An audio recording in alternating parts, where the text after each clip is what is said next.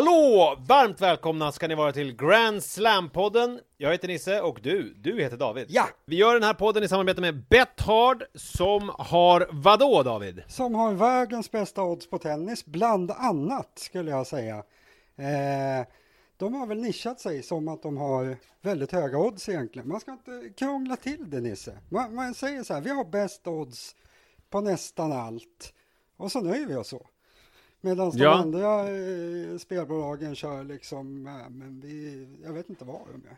Det är väl bättre att spela där man har högst odds, tycker jag i alla fall. Det är därför jag tycker det är så trevligt att samarbeta med Bethard. Där jag har min eminenta blogg också, vamosrafa.se. Vamosrafa.se. Och utan Bethard ingen podd. Nej, bara en sån så sak. det brukar jag skriva ibland på min blogg, att man ska inte spela för pengar man inte har och sådär. Det är ju väldigt viktigt. Man ska inte spela för mycket. Man ska inte lägga dåliga spel, tycker jag heller. Man ska spela på saker man vinner på. Men om man vill spela, då kan man ju faktiskt hålla sig hos Bethard. Så gynnar man ju både bloggen och podden på så vis. Spelas det mycket på tennis så kommer de nog kvar, både mig och podden. Och det är ju kul. Så, det är otroligt kul. Kör på Bethard, tycker jag. Ja, det känns jätteroligt. Och nu tänkte jag att vi skulle prata om... vi har lite grejer. Dels så var det ju 2 turneringar förra veckan. Det var en i Belgrad och sen så var det en i Barcelona. 2 städer på B. Just det. Det är väl det de har gemensamt. Har de mycket mer gemensamt, tycker du? Ja, tennisturneringar samma vecka i och för sig.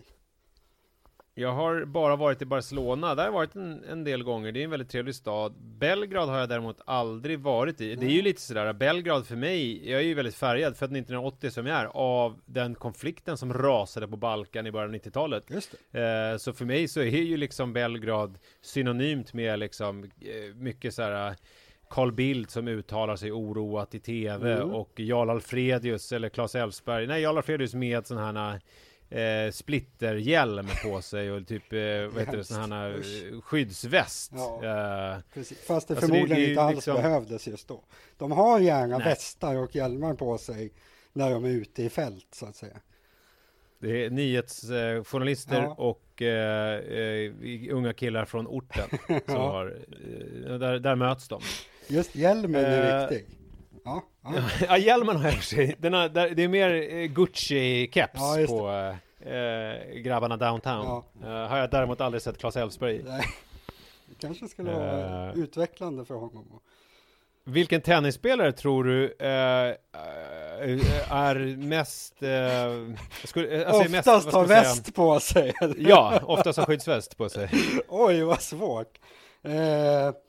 Jag vet det. Alltså, det är säkert någon sån här i de nedre regionerna som är inblandade i såna här fiffel. Alltså, ja, just det. Ja, det är någon ukrainare liksom som har misslyckats med att lägga sig någon gång. Den här Daniel Köller. Med gangsterromantik. Kommer du ihåg Daniel Köller, Nisse?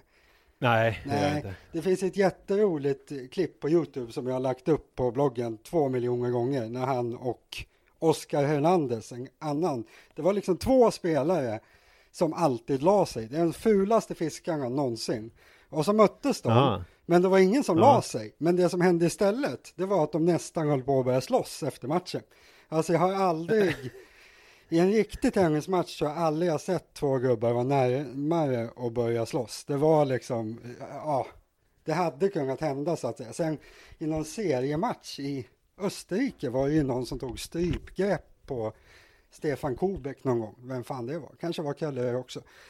Dåligt med slagsmål. Men Nisse, för dig, om inte du har sett det här klippet, in och YouTubea Köller Hernandez, så kommer du få se. Det är roligt slut på klippet. Annars är det ju mest olika kvinnliga tennisspelare som blir knivöverfallna på banan. Det är ju rätt vanligt också. Ja, det var. Men vem är det Evans alltid bråkar med? Moté förra veckan i alla fall.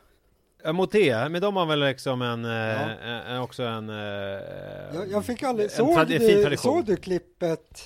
Jag såg något klipp från efter matchen där. Har du sett det? Nej.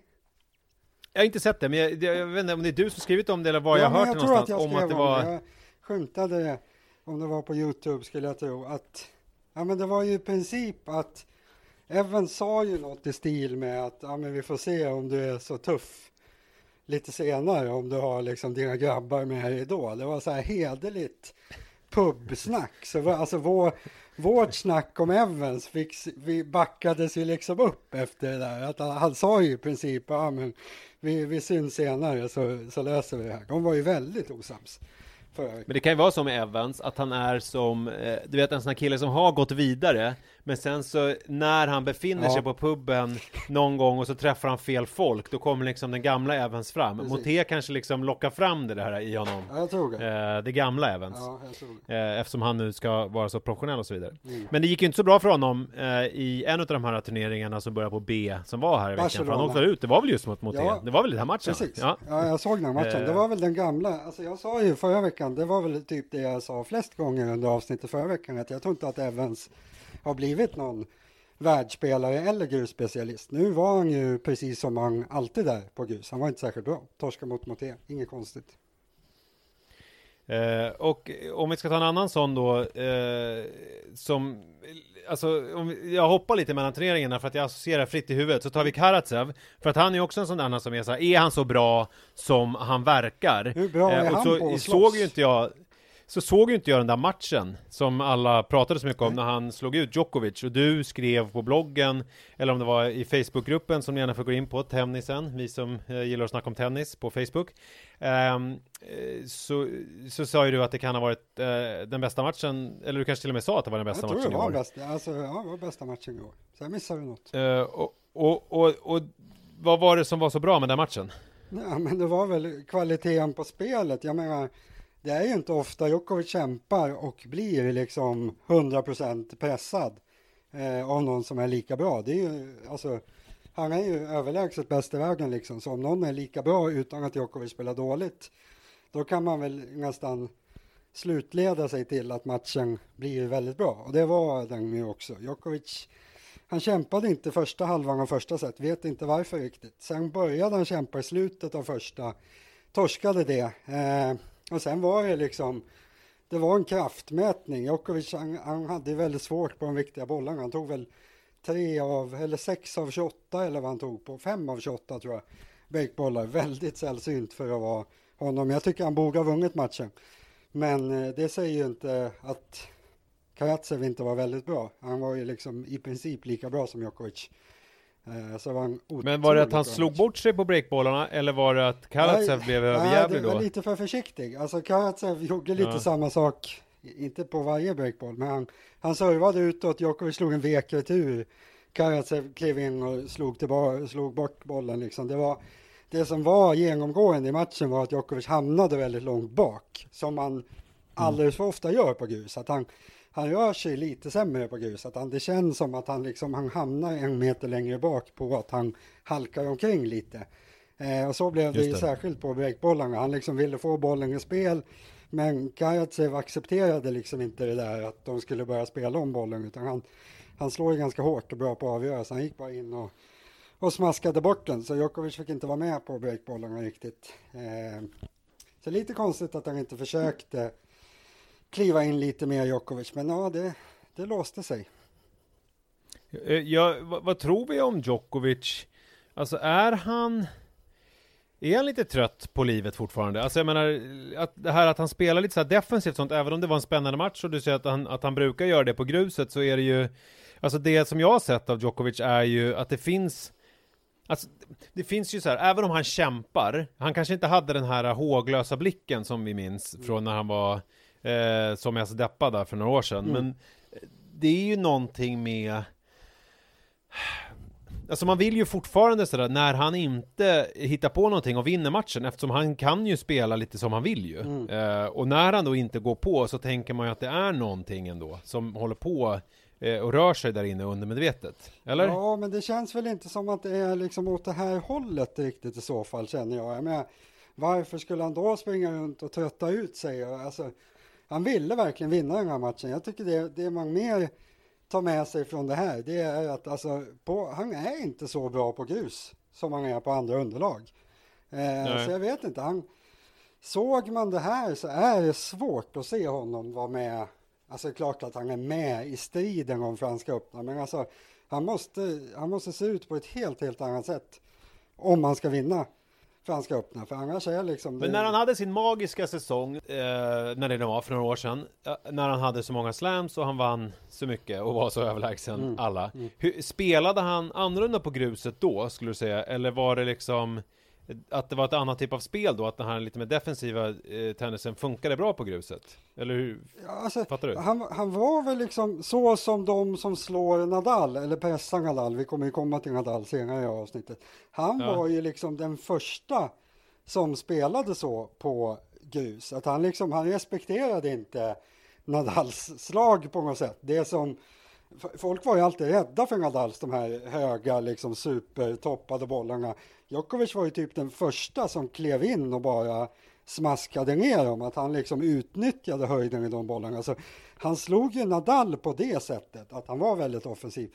Och det är väl det som kanske kan tala för att han har chansen i Franska, att han kan ju slå Nadal. Men sen att han också ska slå de andra med sitt vanliga spel, för han skulle ju aldrig gå in och försöka spela på liksom det här sättet superoffensivt mot Medvedev eller team liksom. Det gör han inte. Han är ju väldigt bekväm. Det är ju bara mot Nadal han liksom kryper ur sin bekvämlighetszon på något sätt. Så han spelade ju ungefär så här mot andra förr i tiden också. Det är ju bara det att det fanns ju inga sådana här då. Alltså som Karatsev, att det kommer någon som helt plötsligt bara slår mycket hårdare än alla andra utan att missa. Den här spelstilen fanns ju inte riktigt för några år sedan. Det är ju en utveckling att det är fler och fler som slår hårdare liksom. Så nej, jag skulle nog säga att Djokovic är nog detsamma. Det är bara det att det har kommit fler spelare som klarar av att slå igenom honom. Sen är ju det just på grus, på hardcourt, då håller ju Djokovic ett helt annat tryck på sin motståndare. Och då får ju inte som Karatsev riktigt chansen att liksom stå och slå igenom honom, för han är ju under en annan press. Han fick ju stå och spela utan press hela matchen egentligen. Så ja, grus passar inte Djokovic riktigt. Det är väl det man måste slå fast nu med.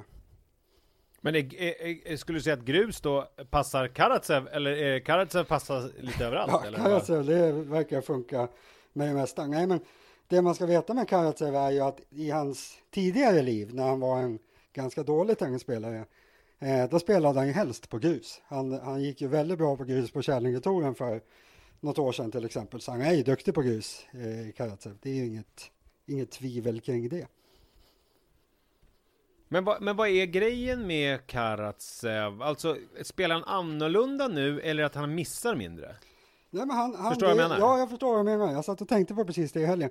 Det är ju som att man har skruvat upp honom alltså som man skruvar upp volymen på någon liksom. Han spelar ju ungefär på samma sätt. Det är bara det att han slår hårdare och missar mindre.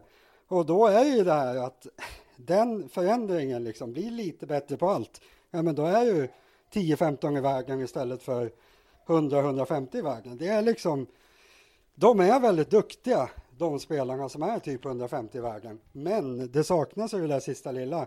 Karatsev har liksom hittat någonting bättre på båda områdena.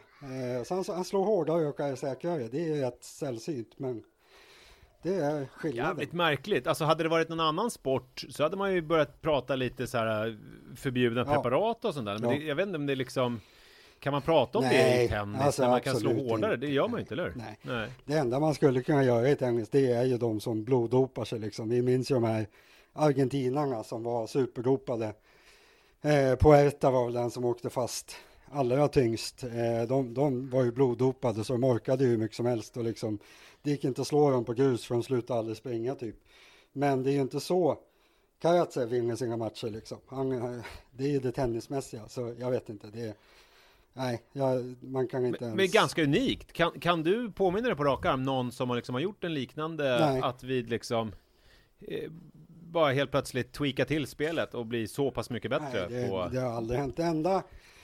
Det enda som till viss del kan förklara det lite grann, det är väl att han har ju varit mycket skadad. Alltså han var ju uppe och var ganska bra när han var ung. Han var ingen så här supertalang. Men han var liksom uppe på Challenger-touren och bökade lite när han var liksom 20, 21, 22 år. Så det kanske var så att liksom han kanske hade slagit igenom då om han inte hade blivit skadad och typ lagt av. Sen blev ju karriären pausad några år liksom, och det kanske är det som skulle ha hänt då kanske hände nu istället, att hans liksom utveckling har blivit försenad på något sätt. Men jag kan faktiskt inte att man blir så mycket bättre. Det finns ju spelare som liksom har nått ATP-touren från Källingetouren när man är 26-27. Det har ju hänt. Men alltså att bli bland de bästa i världen när han är väl 28 eller vad han är. Det har nog fan aldrig hänt, så det är ganska bra gjort. Ja, det är otroligt. Och eftersom han spelar kul och så undrar man honom allt gott. Ja. Alltså, det är inte tråkigt att titta på honom. Jag vet inte om han verkar så rolig personlighetsmässigt. Han såg inte glad ut när han vann till exempel. Det var inte min. Stenhård. Hård tycker han verkar. Men sen torskade han ju mot Berrettini i finalen. Var ju mycket sämre i den matchen. Såklart. Det hade man ju kanske kunnat gissa sig till, att han inte skulle vara lika bra dagen efter. Där var han väl mer liksom som han har varit. Alltså man ska ju veta det mot Djokovic. Karatsev har ju varit jättebra den här säsongen, men mot Djokovic han gjorde ju sin bästa match den här säsongen. Så han var ju liksom märkbart bättre än vad han har varit förut, så han hade ju en supermatch. Sen i finalen mot Berrettini var han väl ungefär så bra som han har varit i år, och då slår han ju ändå inte topp 10-gubbar på löpande band liksom. Men Berrettini spelar, alltså inga jämförelser, men spelar väl med ett mer defensivt spel, va? Alltså jag menar det var väl lite likt då matchbilden mot Djokovic på ett sätt. Det var det. Så han hade ju alla möjligheter där, men det är klart, det är väl det där, alltså han hade väl inte den där känslan av att han behövde göra det där utanför det vanliga för att slå Berrettini på samma sätt som med Djokovic, och då blev det mer en liksom vanlig prestation, och då det hade kunnat sluta hur som helst, det var en jämn final, men han räckte inte hela. Men har han fått med sig någon vinst, Karatsev? Mitt minne är ju sämre än ditt. Ja, alltså, han vann väl en turnering i arabvärlden någonstans här i början på, eller efter Australien Open någonstans, tror jag. Ja, men det är bra det undrar med honom. Okej, ska vi snacka lite om Tsitsipas mot Nadal då? Ja. Vi mässade lite i slutet på matchen och vi frågade, för en gångs skull fick jag kontakt med dig under match. Det kändes som jag fick audiens hos liksom jag fick dra ur dig vad du trodde om matchen. Ja, men för att jag tänkte så här, när du skickar så här, vad tror du? Ja. Och då är jag så här, då vill jag ju svara att det handlar om matchen. Ja. Men sen så känner jag mig så här, gud, nu är det mer så här, vad tror du? Ska vi banda efter det här? Det här är ju slut om ett VM, det ser ju vem som helst. Jag har räknat ut med den här enkla beräkningen att så här kommer det sluta. Och sen så svarar jag något dumt. Ja. Där så här, vad tror du? Ja, jag tror att den här vinner. Och så bara, fast det var inte det. Jag efterfrågade inte din åsikt om vem som vinner matchen. Det vet jag mycket väl själv, tackar som frågar. Så tänkte jag, eftersom jag är sjuk i huvudet. Ja. Men sen, då i alla fall så, när vi... så sa jag att jag tror att om Nadal bryter Tsitsipas så vinner han matchen. Om man inte gör det så vinner Tsitsipas. Ja, det blev ju ganska pricksäkert. Ja, jag känner att jag satte det ganska bra där då. För det var precis vad som hände. Att Nadal lyckades bryta Tsitsipas där i något av de sista gamen. Och sen så servade han hem det med lite darr på ribban. Så att säga. Men det var ju, jag tyckte ju, nu såg ju inte jag den här Karatsev-matchen. Jag tyckte att det här var en jävla rolig match att titta på. Ja, men det där var väl en liksom topp 5-match i år i alla fall. Sen är ju det här, alltså det är ju grus, Nisse. Det blir liksom, det är roligare tennis på grus. Ingen kan säga någonting annat. Det är liksom ingen slump överhuvudtaget att 2 av årets bästa matcher spelas samma vecka precis när grussäsongen är igång. Det blir bättre spel. Det är roligare. Det är liksom ingen hokus pokus där. Sen så, det var en jättebra match, även för att vara en grusmatch. Jämnt. Jag trodde nog att Tsitsipas skulle vinna där i slutet, men 2 första sätten så trodde jag att Nadal skulle vinna, så det var lite svängigt. Men jag tycker att Nadal var bättre sett över hela matchen. Det måste jag tillstå. Ja, men det tycker jag ju också, att Nadal var bättre sett över hela matchen. Alltså det går ju liksom inte att säga emot på många sätt. Men det som är, och som jag tror kommer bli Nadals fall om man inte gör någonting åt det. För min teori är att om den här hade gått i 5 set så hade Tsitsipas vunnit.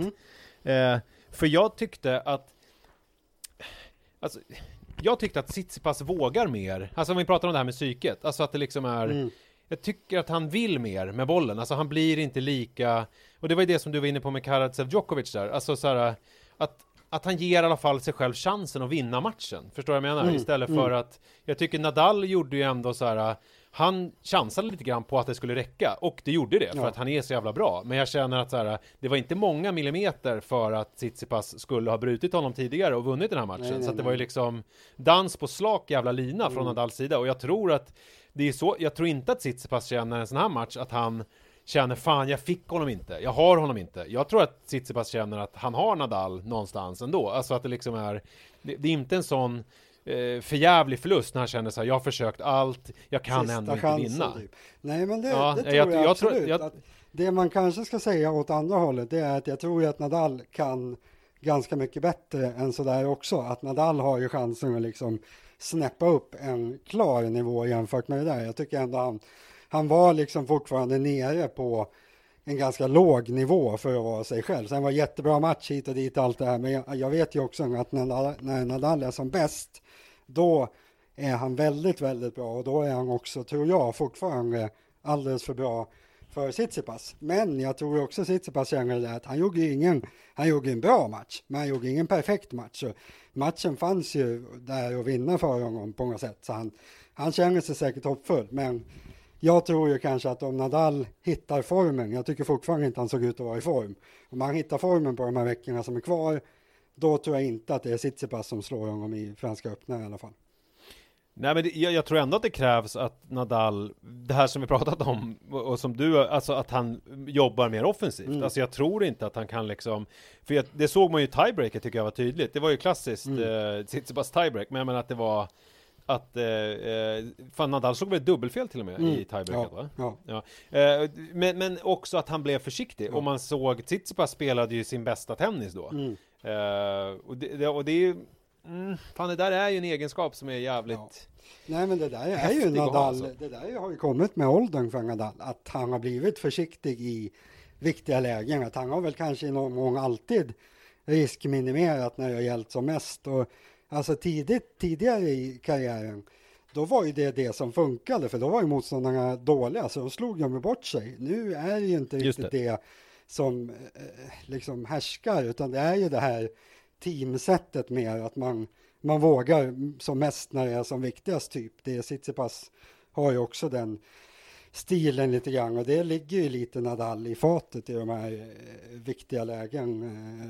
Och han blev ju nervös nu dessutom, dubbelfel på V6. Ja, han gjorde ju flera dubbelfel i den här matchen. Han servar, men den har varit ganska svajig hela veckan där i Barcelona och även i Monte Carlo innan. Men är det något mer man kan säga om den matchen? Var matchbilden så som du hade tänkt dig? Alltså nu har jag ju varit inne på det här med offensivt och defensivt, men om du skulle... Ja, men ungefär. Alltså det var väl väldigt likt så som jag tänkte mig. Sen jag vet inte, jag fastnar ju på det här att jag tycker inte att Nadal utstrålar någon form, att jag är liksom så övertygad om att han kan klart bättre. Sen är han inte så bra som han en gång var. Det ska liksom ingen inbilla sig överhuvudtaget, men även Nadal 2021 tror jag har klart mer i sig, att han har för mycket misstag i en sån här match. Han är liksom lite försiktig. Den dagen han känner sig lite bättre, då kommer det kanske se lite annorlunda ut. Men det får väl framtiden utvisa. Om det här är hans nivå, då är han ju ingen stabil favorit i Franska öppna överhuvudtaget. Men som jag sagt tidigare så såg det ut så här förra året också. Sen kom han ut och var en tjur i Franska öppna. Jag tycker fortfarande att det känns lite grann som att han spelar in sig på något sätt. Att absolut, alla matcher är viktiga för Nadal. Barcelona, jätteviktig turnering för Nadal. Men det känns ändå som, alltså han är lite slarvig. Vissa bollar spelar han inte som han hade gjort om det hade gällt livet. Alltså, jag är helt övertygad om att han kommer vara bättre i Franska öppna. Och det tror jag kommer krävas också. För jag tror ju egentligen inte att Tsitsipas är den som kommer vara bäst förutom Nadal. Utan innan det ska ju team komma tillbaka. Och där... Ja, ska han det? Jag har försökt, liksom, han håller på att träna nu och sådär, men han ska han spela något mer innan Franska öppna? Jag vet, han har väl hattat, han skulle ju ha spelat Belgrad, men sent återbud där, så han är ju liksom på gång, men vi får väl se om men han ska ju inte spela nu i veckan. Där är väl ingen som ska spela typ i de här... Den här veckan? Nej, den här veckan, då spelar man inte tennis. Det är Zverev som spelar den här veckan, ingen annan. Men vi får väl se om han dyker upp i Rom eller Madrids team. Annars så, alltså han är ju så bra att han kan spela in sig första veckan i Paris också. Så även om han kommer dit utan förturnering, så tror jag att han blir högst livsfarlig. Men det var en spännande match i alla fall. Är det någonting annat du vill säga som att runda av den här spelveckan som har varit då? Kul spelvecka tycker jag. Alltså Barcelona var ju drag från första omgången. Det var ju de här matcherna även. Fognini blev diskad förresten, har vi ju inte nämnt. Det känns ju som någonting man ska nämna kanske. Men det var alltså Barcelona, helt ärligt, det är ju nästan en Masters. Det känns som att allting är väldigt bra i Barcelona, förutom domarna då som diskar Fabio utan anledning. Men det var en jättebra turnering, alltså bättre än Monte Carlo på många sätt tycker jag. Och det är kul med publik ju. Ja, alltså det påverkas man. Fan vad de satt väl uppfostrat, tänkte du på det? Alltså det var som att de var tecknade, publiken. De satt liksom, alla satt med exakt en halv meters mellanrum. Det var ingen som gick utanför boxen så att säga. Det är väl det där som krävs kanske. Nej, men det var ju... Ja, men jag tror att första gången jag går på något publikt evenemang, det kommer vara 1 eller 2 eller kanske 3 gånger som det kommer kännas skitkonstigt om man typ såhär, gud, jag kan liksom inte närma mig den här människan, men för man är väldigt van nu vid att hålla avstånd överallt, när man liksom står i olika köer och gör allting. Så jag tror att det där kommer att sitta i ett tag. Sen kommer man i alla fall jag glömma det och inte överhuvudtaget skänka en tanke åt att det någonsin har varit. Nej, men det var väldigt roligt med publik i alla fall. Alltså det där stör ju inte att folk sitter med en halv meters mellanrum när det ändå är fullt. Det där känns det som, där vi hamnar i framtiden. Då är i alla fall jag väldigt nöjd. Jag behöver liksom inte att folk sitter och står ovanpå varandra, bara det ser fullt ut. Och det gjorde det ju. Så ja, det var trevligt. Det kanske är du som är sån hypokondriker, kanske till och med föredrar att det är en sån råder en sån konsensus i samhället. Ja, nej, men om jag skulle svara på det där jag sa, eller det jag sa, det du sa, att jag tror jag aldrig att jag kommer riktigt komma tillbaka till det där, att det kommer kännas helt klockrent att stå liksom i klump med folk. Men det får man väl se hur det blir. Ja. Framöver. Det kan ju dröja ett tag i alla fall. Du är på gång att bli vaccinerad snart, Nisse. Stockholm ligger bra till. Grattis! Ja, alltså det är väl fas 4. Det är väl några veckor kvar. Så det känns ju... Det ska bli väldigt spännande. Du kanske är en vaccinvägrare som Novak. Han kör ett roligt uttalande i veckan, Novak. Det här med om man måste vara vaccinerad för att vara med i OS. Uttalar han sig om att nej, jag tycker det är skit om det ska vara krav på vaccinerat. Men jag säger inte om jag är för eller emot. Och det roliga är det att alla vet ju att han är så här super anti-vax person. Han har ju dessutom sagt det förut, att jag tänker inte vaccinera mig. Men nu, i det där uttalandet sa jag tycker det är dåligt att man måste vaccinera sig. Men jag säger inte om jag är för eller emot. Jag tror inte att det är så jättemånga som tror att Djokovic är för vaccin. Nej, jag måste vara föra till protokollet att min mamma, hon är ju läkare, hon är faktiskt ansvarig för vaccineringen på Gotland. Oj. Så att jag är så långt ifrån vaccinmotståndare som vad skönt. Det tycker jag lite mer. Kan hon knycka en dos till mig, tror du? Ja, det kan hon säkert. Alltså det som du kan göra är ju, som jag har en kompis, hon var i och för sig i riskgrupp, men hon lyckades ju ringa och tjata sig till vaccinering, alltså för att då har de ju en lista. På, du vet, när de har vaccinet så vissa av de här klarar ju bara ett x antal timmar. Så då har de en lista som de ringer på. Och då var det ingen som svarade där som de fick tag på. Så då var det liksom så här, om du kommer hit nu inom en halvtimme så får du ta det, annars måste vi slänga det. Så hon kastade på cykeln och åkte dit. Jag skulle nog vara väldigt, väldigt snabb om jag fick den möjligheten. Kanske att jag skulle åka till Gotland till och med. Men veckan som kommer nu, vi sa att det var ingenting egentligen att skriva hem om. Det är Estoril. Ja. ganska mysig. Det är lite Båstad-touch över den. Så gillar man liksom känslan av mysiga, fina bilder av grusbanor, då är den ganska trevlig. Men nivån är ju fullständigt katastrof. Det brukar vara Del Potro som är bäst i den turneringen. Det är lite deppigt att han inte är med. Nu är Chapovalov istället som är toppsidan. Men Estoril är väl en sån här som jag kan tänka mig att du vet, att jag någon gång skulle kunna tänka mig att titta på plats. Ja. Alltså för att det är så här, det är säkert inte allt för dyrt och liksom är säkert mysigt liksom, precis som det är i Båstad också. Kan ju vara väldigt mysigt liksom. På tal om icke-mysigt då, så tror jag inte, alltså München är ju kanske den mest malplacerade tennisturneringen i kalendern. För alltså, det är ju alltid kallt. Det är ju fortfarande, just det. Nu är den lite senare, jag tror att den brukar vara 1 eller 2 veckor tidigare.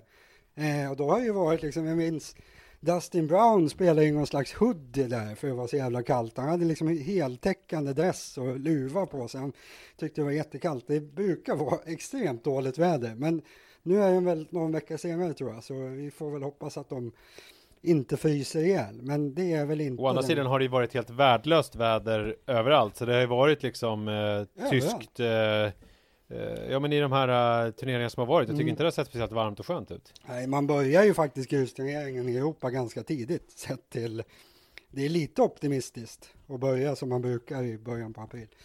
Men ja, de ska väl inte ha det så jävla bra, tennisspelarna. Och det är där jag antar att Zverev spelar. Ja, han spelar München, självklart. Ja, otippat om man hade valt den lilla Estoril-turneringen samtidigt som det är en liten tysk turnering. Ja, men han är inte Zverev en som skulle kunna hamna i fade med sitt land och tycka att han är mer amerikan typ. Det känns ju som att det skulle kunna hända i framtiden för han tycker det är tufft att prata engelska. Vet du, om vi inte har något annat så har jag som en avslutning här så tänkte jag att vi skulle göra just nu, det här är liksom en lista som jag ska göra med den kompletta spelaren just nu och då är så klockan just nu 14.39 måndag 26 april och då är det liksom forehand, backhand, serve.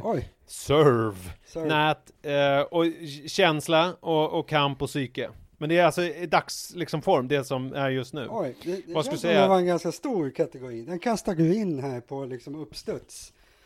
Japp. Vems forehand, om du var en tennisspelare just nu och som vill vinna allt, vems forehand skulle du vilja ha i dagsläget? Måste jag ta liksom en nuvarande? Jag får inte ta någon... Ja, alltså nu, det är dagsform. Det är inte så här Federers forehand, Djokovic backhand, utan det ska vara liksom som det jag vill i alla fall ta Federer då, i så fall. Ja, men han har inte spelat. Vi tar efter den här spelveckan som har varit nu då. Jag ändrar. Efter Barcelona-turneringen, vem hade bäst forehand i Barcelona? Då vill jag i så fall ta team. Han var inte heller med. Nej. Annars så... Ja, inte fan vet jag. Vilken dålig fråga. Jag vill ju ta den som är bäst i så fall. Vem ska jag ta annars? Ja, men vem är bäst i Barcelona? Vem var bäst? Vem hade bäst forehand i Barcelona? Ja, men det var väl Nadal då, i så fall. Ja. Det kan och vem hade bäst backhand i Barcelona? Ser du Nadal igen då, eller? Ja, kanske. Jag försöker tänka, vem hade bäst... Nej, nu måste vi göra grundligt. Jag får ta fram lottning eftersom det står på dig att vi ska göra den här superdåliga grejen. Nej, men snyggast backhand, det var ju lätt. Alltså jag tycker att jag är ju sån här enhands backhand-tönt som du hatar. Ja. Det är ju snyggt när Tsitsipas lyckas tvinga ner Nadals du brukar ju gilla att prata om vad det är som har hänt när en gång spelare har blivit bättre. Där skulle jag faktiskt vilja trycka, gruset gör ju sitt att det passar honom bättre, men Tsitsipas backhand, den har inte ens varit liksom ett svagt kort de senaste veckorna. Jag tänkte på det under finalen, att han var ju inte rädd att stå och spela sin backhand mot Nadals forehand. Han stod ju liksom och höll emot där. Och då är man ju rätt bra. Det tycker jag. Ja, det är man. Sinner tycker jag har väldigt fin backhand. Jag tar Sinner i så fall. Han var ju semi. Det var ju där visade ju Tsitsipas var skåpet stod i den matchen. Ja, ordentligt. Mot Sinner. Ja, han gjorde ju en bra jävla 2 veckor för Tsitsipas. Vinst i Monte Carlo, final i Barcelona. Det är starka papper. Jag höll på och vad är nästa? Vilken är nästa Masters nu? Vilken är först? Rom eller Madrid? De där har ju skiftat. Nu ska jag titta det. Jag knappar in på skrivmaskinen här. Kalender. Nu sitter alla lyssnare och säger, vad fan vet du inte, jag är din tjocka jävel. Men jo, det vet jag visst. Det är Madrid. Och den är alltså, nu är det ju Estoril och München och nästa vecka. Sen är det Madrid, ja. Ja.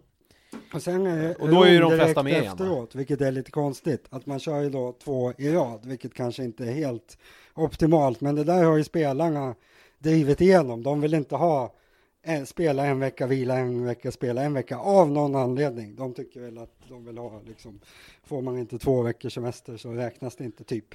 Men de har i alla fall 2 i rad där. Så det blir ju, många spelare kommer ju stå över den ena smått garanterat. Men Madrid på måndag. Och där brukar inte Nadal vara så bra. Så det blir väl någon annan som vinner. Men det går vi igenom nästa vecka tycker jag. Okej, men då har vi Nadals forehand, Sinners backhand. Vems serve skulle du välja då? Då får jag titta i lottningen här igen, Nisse. Ja. Servarna brukar inte vara med på grus. Det var de inte här heller. Vad Nej. Jag kan se. Songa var med. Det är en bra serv förr i tiden. Nej. Ja, men förr i tiden, men jag pratar om nu. Nej, men då får jag får väl ta Tsitsipas serv i så fall. Ja, jag tänkte precis säga det. Alltså att det var ju liksom, men han har ju ändå en förmåga, alltså hans serves där på setbollen i tiebreaket. Ja. I andra där. Det var ju inte så pjåkigt. Tsitsipas är väl inte den som servar mest för S rent generellt. Nej. Jag skulle inte tro att han ligger särskilt högt i liksom S-statistiken.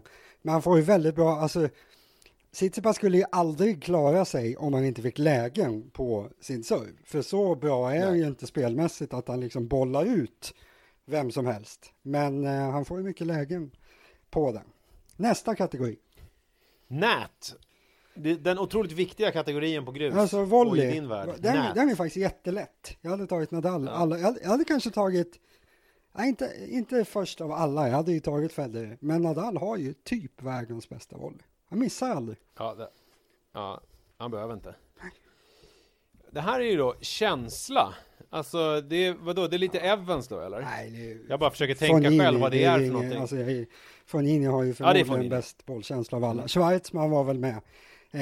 Kanske, men jag skulle absolut säga Fognini. Jag tror han har bäst bollkänsla. Men det är det vi lägger i den kategorin. För jag har skrivit känsla, men jag fattar inte riktigt själv vad jag menar. Men det är ju Fognini, alltså det här naturliga fallenheten för liksom. Ja, men precis. Han är säkert halvhyfsad. Om man aldrig har spelat bowling så gör han liksom 160 första gången. Just det här att man bara det är en boll så vet man hur man ska göra typ. Och där tror jag Fognini ligger extremt högt. Kanske högst av alla. Kamp.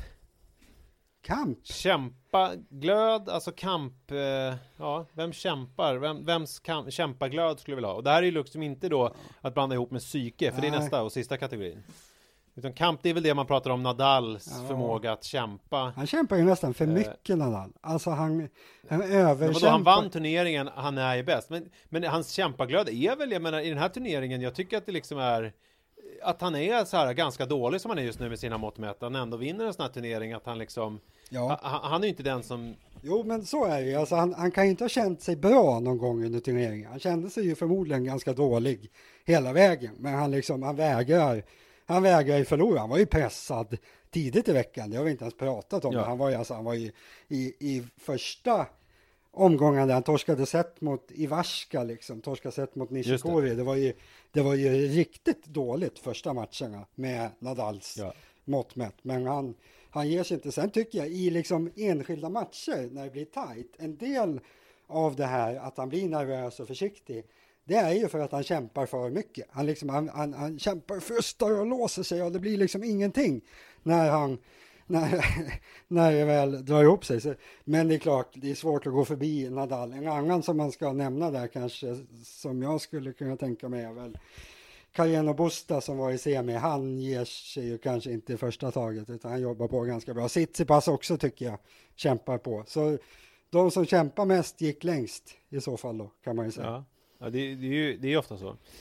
Men då har vi psyket då, och där får jag svara, för då svarar jag Tsitsipas. Ja, han är väl... Han är bäst han har väl bäst psyke i tennisen. nu tycker jag. Alltså det går inte att säga Djokovic längre tycker jag. För han förlorar matcher på ibland på att han blir arg till Tsitsipas. Han har ju aldrig förlorat en match på det mentala liksom. Jag tycker det. Och just att han är, vad är han, 22 nu? Ja, och den här förmågan som han har haft, det är ju så länge jag har sett honom spela. Det här när han går fram och tillbaka och tittar in i och liksom, det får han göra ganska mycket när han möter Nadal, eftersom Nadal tar så lång tid på sig. Det blir många varv fram och tillbaka när han står och väntar på serve. Du hade något med, det var något handdukarna du tyckte var tråkigt. Ja, det var ju roligt. För det visste inte jag kanske ni har koll på, men för det kom en kastvind som gjorde att Nadals handduk blåste ner från den här lilla lådan nu, eftersom det inte står någon bollkalle och håller den längre. Och då var det en bollkalle som la upp den, men då gick Nadal dit och rättade till den för den skulle hänga på ett visst sätt. Och det visste jag inte, att till och med handduken måste hänga på ett visst sätt. Men det måste han väl ha hunnit utveckla nu då? De här månaderna då bollkallarna inte har handduken. Jag menar, förut har han inte hängt sin handduk själv. Så det måste han ju ha kommit fram till nu. Att det är viktigt att jag har inte heller sett det förut. Nej, så är det ju. För förut har det varit så här att bollkallen har gett honom handduken, han har torkat sig, han har sedan gett tillbaka den till bollkallen. Han har ju aldrig varit ansvarig för själva hängandet. Men nu är det hans ansvar och då är det för jävla viktigt att den hänger på rätt sätt. Viker han ihop den liksom i något mönster eller hur gjorde han? Det var, som vanligt så var det någonting, tolkar jag det som, att det var loggan, att den skulle vara på något visst sätt ut mot banan och sådär. Okej. Han skulle behöva helvita handdukar med andra ord för att kunna slappna av det.